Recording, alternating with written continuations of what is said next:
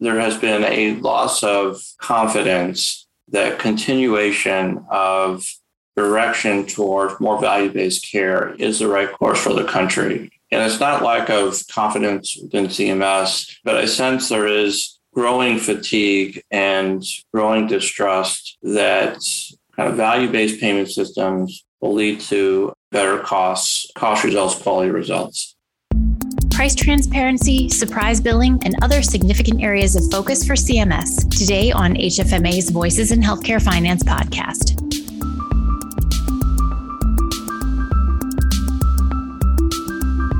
Hello and welcome to the podcast. I'm your host, Erica Grotto. Today, we're thrilled to share this conversation between HFMA President and CEO Joe Fifer and Jonathan Blum, Principal Deputy Administrator and Chief Operating Officer at CMS. It's not every day we have an opportunity to hear directly from CMS on their initiatives. So if you've been watching things like price transparency, surprise billing, or even value-based care, there's a lot in this interview that you'll want to hear. Here's Joe. Well, I'm really excited today to be speaking with Jonathan Blum, who is the Principal Deputy Administrator and Chief Operating Officer at CMS, overseeing CMS's program policy planning and implementation and day-to-day operations of the agency. And previously, he served as Deputy Administrator and Director of CMS from 2009 to 2014. Welcome to the podcast. Well, thank you very much for having me. It's a really great opportunity and look forward to the conversation. Yeah, it's so important that we have that good dialogue between the industry and CMS. So as I mentioned in the intro, this is your second time serving as in senior leadership role at CMS. How is the second time different from the first?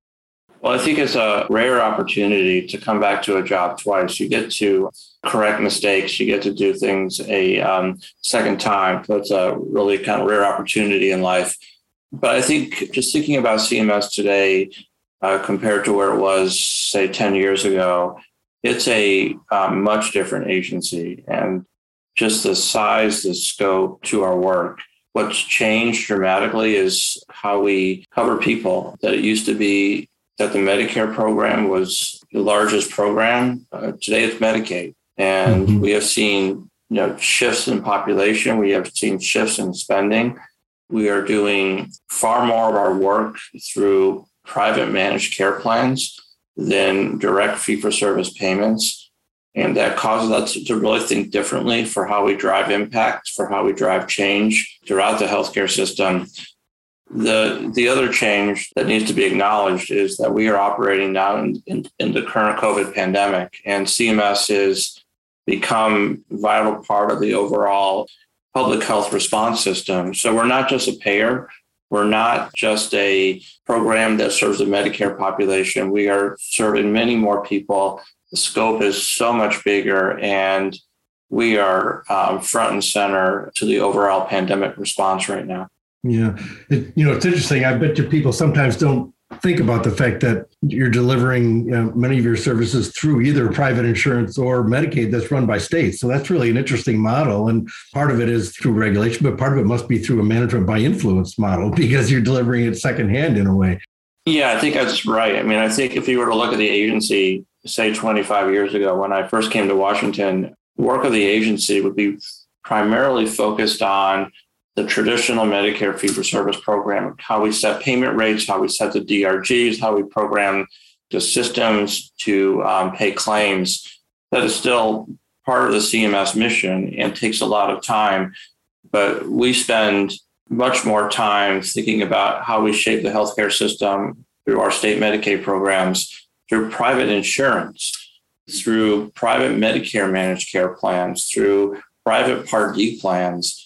And so the CMS leadership who was hired, say, 25 years ago, would have to be experts in how we set payment rates. And today, the scope, the breadth of what CMS does today requires us to use different tool sets. Our clinical standards group, the group that sets quality standards, quality metrics, that sets the COPs that govern hospitals, nursing homes, that today is CMS's biggest staff division, which says that the CMS mission not just the Medicare program, but how we govern the whole healthcare system is by far where the agency is going and a huge locus of our thought process and how we shape healthcare policy going forward. Sure. I've never worked in any government agency. As same thing with most of our members. I don't know what the day-to-day looks like at CMS, but what are some of the pressures and challenges that our members wouldn't know of that happen at CMS?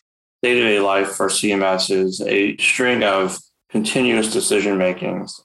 And throughout the day, we are setting policy, setting decisions. And I think for the CMS leadership team, day-to-day is really making decisions. The other thing I think is really different from working in government than, say, in the private sector is we have a constitutional structure that sets many different, bosses, many different decision makers. So we have to work with the Health and Human Services Secretary, his team, the White House, the OMB, the Congress. And so while those decisions get made, we are constantly having to review, clear, check, very appropriate. That's how our government works. But we have very diffuse governance, which requires that our CMS team, make decisions kind of based upon data and what's right, but also in the context of how the White House thinks about things, how the Congress thinks about things. And I think your span of decision-making is much bigger than, say, a CEO for a private organization.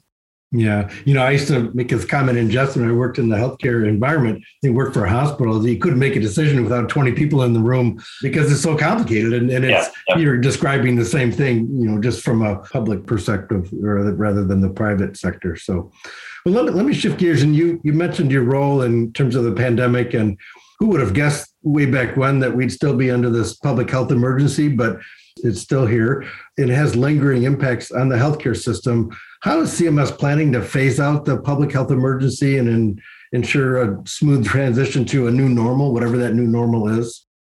The first principle is we are planning for whatever state comes our way. And so I think don't see the world as going back to the pre-pandemic. And so we're really thinking about kind of three states. The first state is how do we continue to support healthcare providers now, given where we are? Second state that we're thinking about is how do we think about the post-pandemic state, whatever it is? And the third is how do we really think about how to support healthcare systems, how we support Medicare, Medicaid patients to become much more resilient for the future. Just to give a couple examples, we spend a lot of time thinking about what has happened to those who are in nursing homes during the first phase of the pandemic to where we are now, to wanting to get to a point where nursing home residents are safe if we ever get back to the state that we were in 2 years ago. So we are thinking about how to make sure that nursing home residents, for example, are safe now and giving supports to nursing homes, communities, states to keep them safe. Thinking about how we ensure that it never happens again, and thinking about how we really give more direction, more leadership to prepare communities to ensure that we never go back to the state we were in 2 years.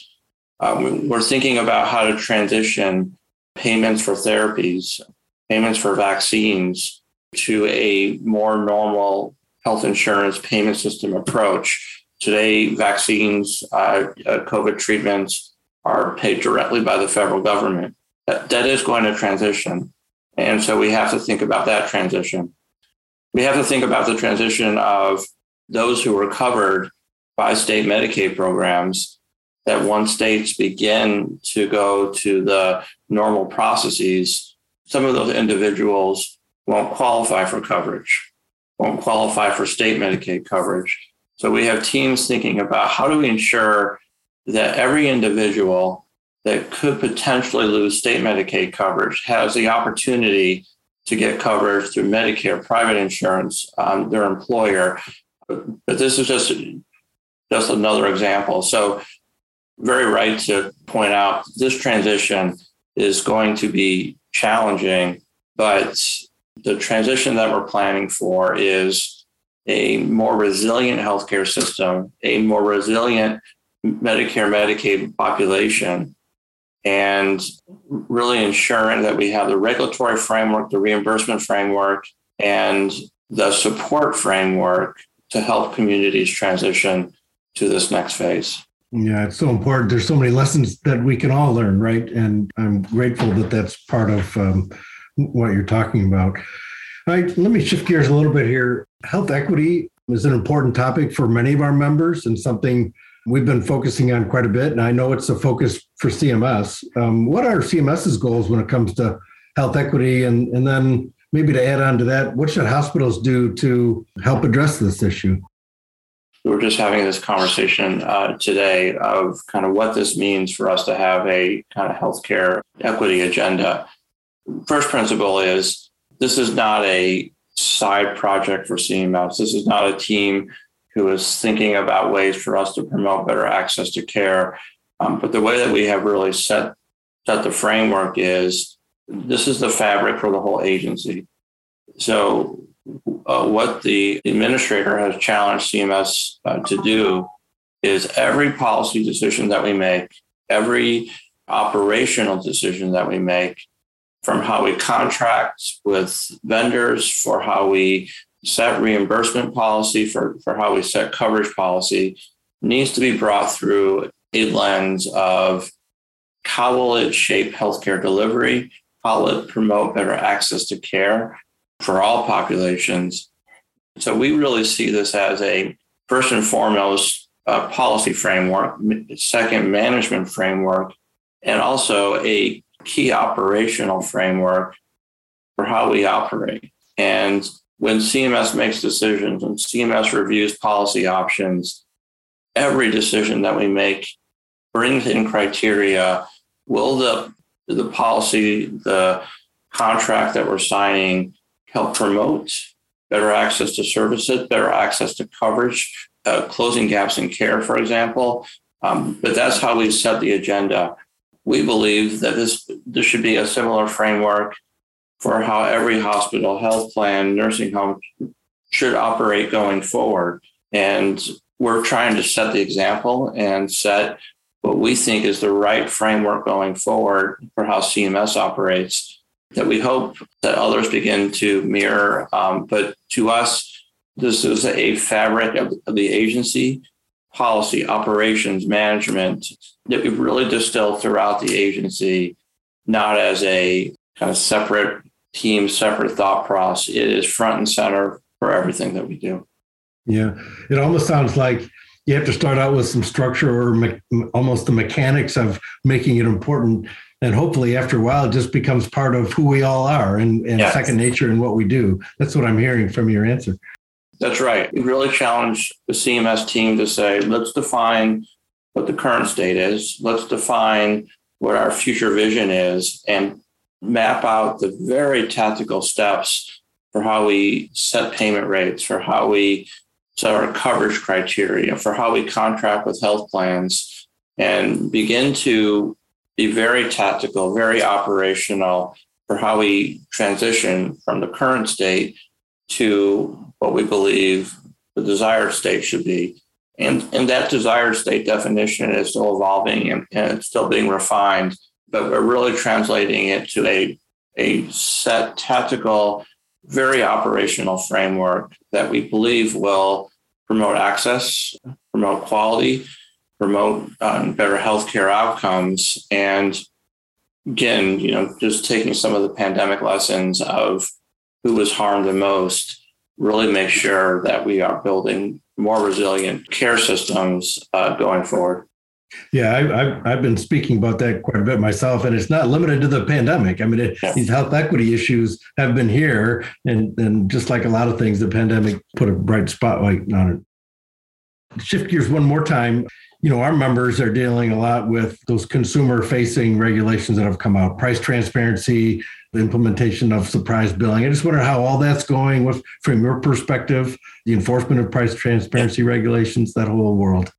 Yeah, let's take no surprises first. We are very early in the overall program, but we're starting now to see data. We're starting now to get requests for arbitration going through the systems. And so from that perspective, the system is working, and we are now getting requests for the first time for the arbitration process. But I think what it tells us is there's still a real kind of market challenge and a real consumer challenge. So the good news is the systems, the rules that we have response to the challenges that healthcare consumers face. The downside is there's still challenge and there's still friction in the system, and there are still people who are receiving surprise bills. So I personally was hopeful that once the rules went into place, we would see fewer surprise bills going through the system. The data is showing us program's working, policies were meant to design, are meant to respond to clear market failure. The reality is that there's still surprise bills going through the system. Price transparency, I think, is a kind of real area that you'll see the agency think through more of. We are certainly getting better compliance today than, say, maybe 6 months ago, but still more work to do. I think some of the challenges that we see day to day is maybe hospital leadership not fully understanding what the requirements are. So, for example, when we find hospitals that are out of compliance, our team calls the CEO and says, by the way, you're out of compliance. Did you know that? The common response is no. And then we see action. So I do think we need to do more collectively, really, that kind of senior hospital management teams, they understand what the responsibilities are. They understand that CMS is fully committed to ensuring compliance. There will be fines. But I think what our team is discovering is that it's not bad will that is causing some of the compliance issues. It's just lack of senior leadership recognizing what the current requirements are. Yeah. Well, I appreciate that last comment because I personally think that you're right. You know, HFMA has had a long history with price transparency and consumer facing issues. I would just be public and say, we're here to help as well. And I appreciate that. Another thing about HFMA you may not be familiar with, but HFMA and then I myself are focusing on cost effectiveness of health. And not healthcare, but health. You know, the whole idea of having an industry trying to keep people out of the hospital, keeping them healthy to lower the overall cost of health. Where would you like to see CMS focus the most attention to drive up quality, drive down costs, and truly impact the cost effectiveness of health? I think it's something that our team, particularly in the Center for Innovation, but also throughout the agency, Center for Medicare, Center for Medicaid Services, this, I think, is one of the fundamental questions that all those teams right now are really taking a hard look at. And I think there has been a loss of confidence that continuation of direction towards more value-based care is the right course for the country. And it's not lack of confidence within CMS, but I sense there is growing fatigue and growing distrust that kind of value-based payment systems will lead to better cost results, quality results.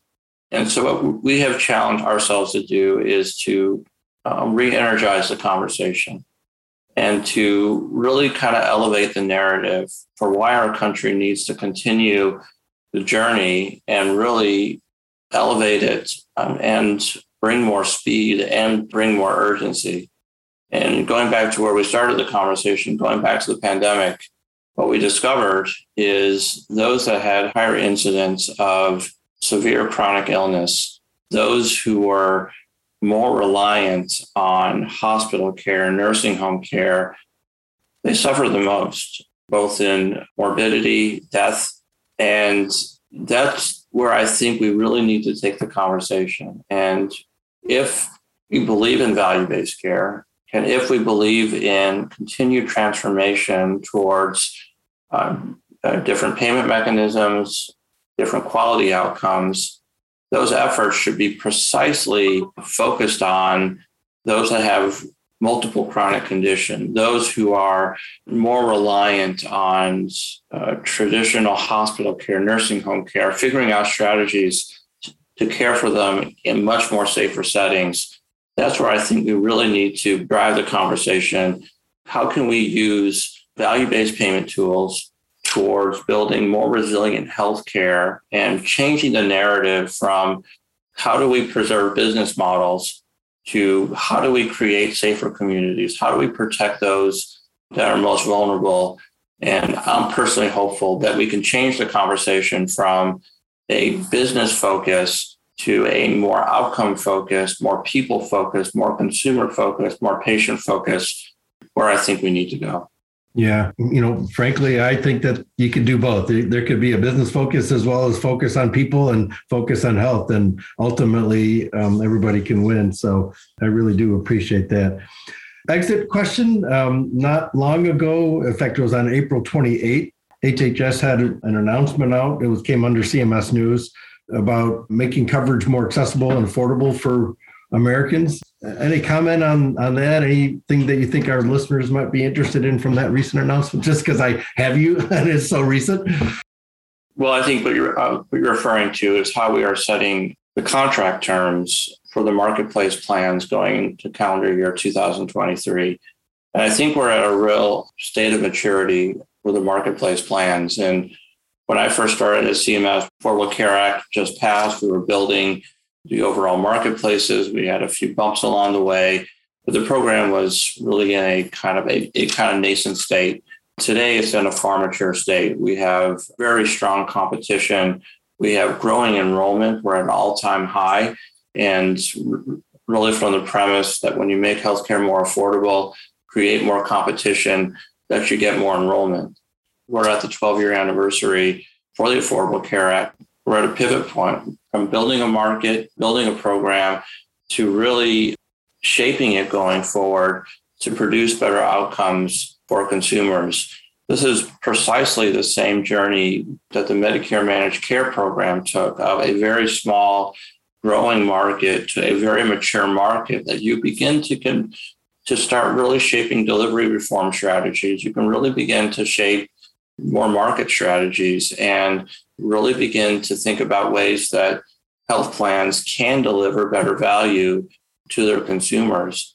And a big focus for us going forward for the 2023 year is to begin to standardize benefit designs that we think will really drive competition, will drive consumers to be able to evaluate plan choices, plan options, begin to drive competition harder, begin to set tighter standards for how health plans build their networks. One of the key points is for us to tighten the rules and promote access for primary care services, for example, to create some of the similar standards that we have in the Medicare program. And so I think this rule can be interpreted in two ways. One is we want to drive more value, drive better choices to those consumers that receive their coverage through the marketplaces. But I think also a huge credit that we're at a state of maturity where we're no longer building a market. We are now shaping a market that is very mature and very robust. Mm-hmm. Well, and it's so important, as you mentioned earlier, there will be millions of people at some point rolling off these state Medicaid rolls, hopefully into the marketplace. And so those rules become that much more important. And gosh, I have to laugh. It's amazing to think about 12 years, that it was 12 years ago. It makes me feel old, Jonathan. I don't know. I don't know if I like that comment. But I think it is, a huge credit to the whole healthcare community. And I think for the CMS team, it's so gratifying that we're at a state of now being able to really kind of shape programs going forward. And that's the other change regarding today's CMS versus, say, 10, 12 years ago. We're really at a much more mature state with our operations and our programs. That just gives us so much more opportunity for us to partner and help transform healthcare for the better, working with all healthcare stakeholders. Well, count us in as an organization that will help. I'll keep making that offer. Thank you. Thank you very much. I just want to thank you. I know your time is precious. I see how you folks work, and your days are packed, and it just means a lot to me and to our members that you took time to spend it with me today. So thank you very much. Thank you. And I think one of the things that I should have started off saying is we greatly value all healthcare stakeholders in helping us shape better healthcare policy. By definition, that our programs are reliant on healthcare providers, healthcare systems to do our work. And so a huge thanks for the opportunity, and we look forward to the continued partnership. That sounds great, and we do as well. Well, thank you again for your time. Thank you very much. Voices in Healthcare Finance is a production of the Healthcare Financial Management Association and written and hosted by me, Erica Grotto. Sound editing is by Linda Chandler. Brad Dennison is our Director of Content Strategy. Our President and CEO is Joe Pfeiffer. We always want to hear your thoughts, so send us an email if you'd like to reach out. You can get us anytime at podcast@hfma.org.